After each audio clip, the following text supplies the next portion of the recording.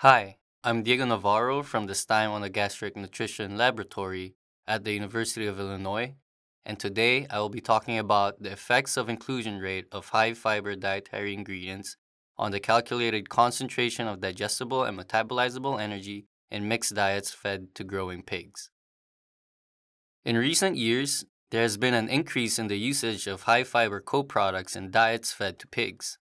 However, if these co-products are included at high concentrations in the diet, this may result in a reduction in growth performance due to the dilution of energy content of the diet, as well as a decreased digestibility of nutrients.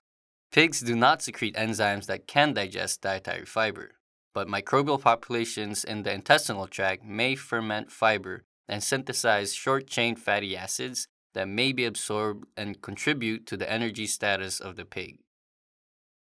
Another possible reason for the reduction in growth performance is that dietary fiber may also decrease the transit time of digesta through the gastrointestinal tract of the pig. However, this is not always observed in animal trials, as was the case in a study by Oriola and Stein, where DDGS had no effect on the time of first appearance of digesta in the ileum, cecum, and in the feces. So now I will transition to how energy digestibility in feed ingredients is determined. Using the direct procedure, energy is supplied by the test ingredient alone. If it is not possible for the test ingredient alone to supply energy, then the diet is formulated with other feed ingredients that are also a source of energy, and therefore digestibility is calculated by difference. Total collection or the index method may be used for either procedure. The total collection method requires a quantitative record of feed intake and a quantitative collection of fecal and urine output, along with the use of colored markers to indicate the start and the end of collection. The index method avoids the need for quantitative records of feed intake and collection of urine and feces and uses an indigestible marker to determine digestibility. A limitation with the difference procedure is that inclusion rate may have an effect on the calculated energy values in test ingredients. Huang and others observed that the calculated concentration of digestible and metabolizable energy in soybean meal were not affected by its inclusion rate in the test diet. However, an increase in the calculated DE and ME was observed with increasing concentrations of wheat middlings in the diet. On the other hand, Zhao and others observed a decrease in the apparent total tract digestibility of gross energy and the concentration of digestible energy in wheat bran as its inclusion rate increased in the diet. These contradicting results in the literature present a need to further investigate the effects of inclusion rate on energy determination. Therefore, the objectives of this experiment was to determine the effects of inclusion rate of high fiber dietary ingredients on 1. The calculated values for digestible and metabolizable energy, and 2. The first appearance of digesta at the end of the ileum and in the feces. The 4 high fiber ingredients used included canola meal, corn germ meal, sugar beet pulp, and wheat middlings, which are all common feed ingredients included in swine diets.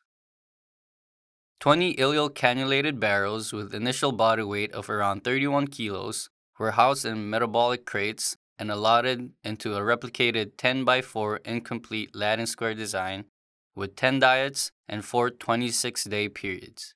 So this gives us 2 pigs per diet per period with a total of 8 replicate pigs per diet. Each 26-day period consisted of 14 days of adaptation to the experimental diets. This was followed by 5 days of urine and fecal collection, and then a 2-day ileal collection on days 22 and 23. On day 24, an indigestible colored marker was mixed with the morning meal, and the time of ingestion was considered time 0.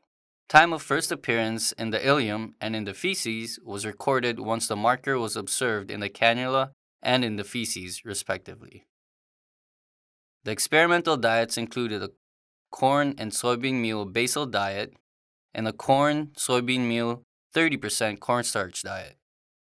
6 additional diets were formulated by replacing 15 or 30% cornstarch with 15 or 30% corn germ meal, sugar beet pulp, or wheat middlings.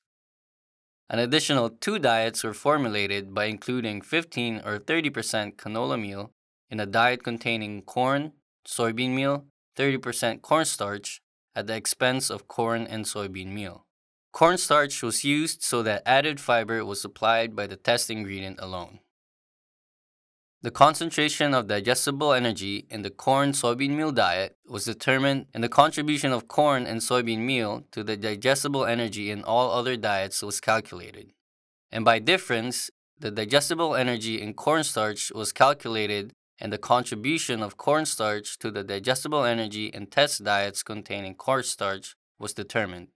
By calculating the contribution of both the cornstarch and the corn and soybean meal to the test diets, the digestible energy in test ingredients was calculated by difference.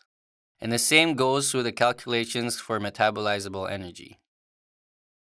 The effects of adding 15 or 30% of each high fiber ingredient to the corn, soybean meal, cornstarch basal diets were analyzed using orthogonal contrasts. Independent sample t-tests were conducted using the t-test procedure to compare response variables between 15 and 30% inclusion rate within each ingredient. Now moving on to the results.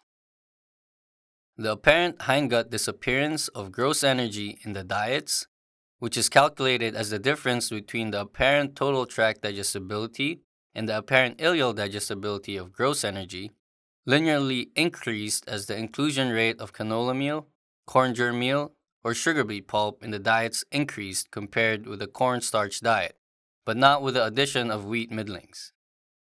In contrast, the apparent ileal digestibility and the apparent total tract digestibility of gross energy in the diets linearly decreased as the inclusion rate of test ingredients increased compared with the cornstarch diet.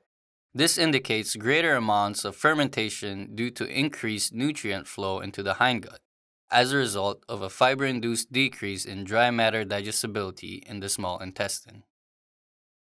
As a result, and as we expected, the concentration of metabolizable energy linearly decreased compared with the cornstarch diet, as inclusion rate of canola meal, corn germ meal, sugar beet pulp, or wheat middlings in the diet increased. And the same trend was observed with the concentration of digestible energy.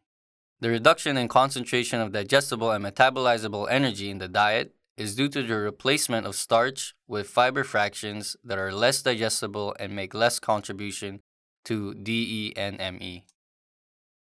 On the other hand, inclusion rate did not significantly affect the apparent total tract digestibility of gross energy in any of the ingredients.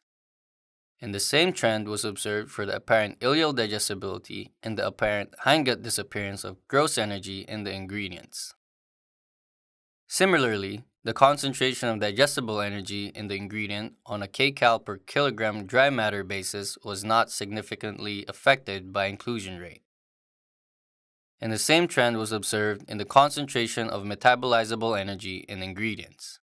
This means that the calculated metabolizable energy values measured at 15% inclusion rate was also accurate when measured at 30% inclusion rate of test ingredients. In this experiment, the time from feed ingestion to first appearance of digesta at the end of the ileum was not significantly affected by addition of test ingredients compared with the cornstarch diet. In contrast, the time from feed ingestion to first appearance in the feces was linearly reduced as the inclusion rate of canola meal, corn germ meal, sugar beet pulp, or wheat middlings in the diet increased. This may explain the reduction in apparent total tract digestibility of gross energy in diets that was observed as the inclusion rate of high fiber ingredients increased, resulting in a decrease in transit time in the hindgut and therefore less time for digesta to be fermented.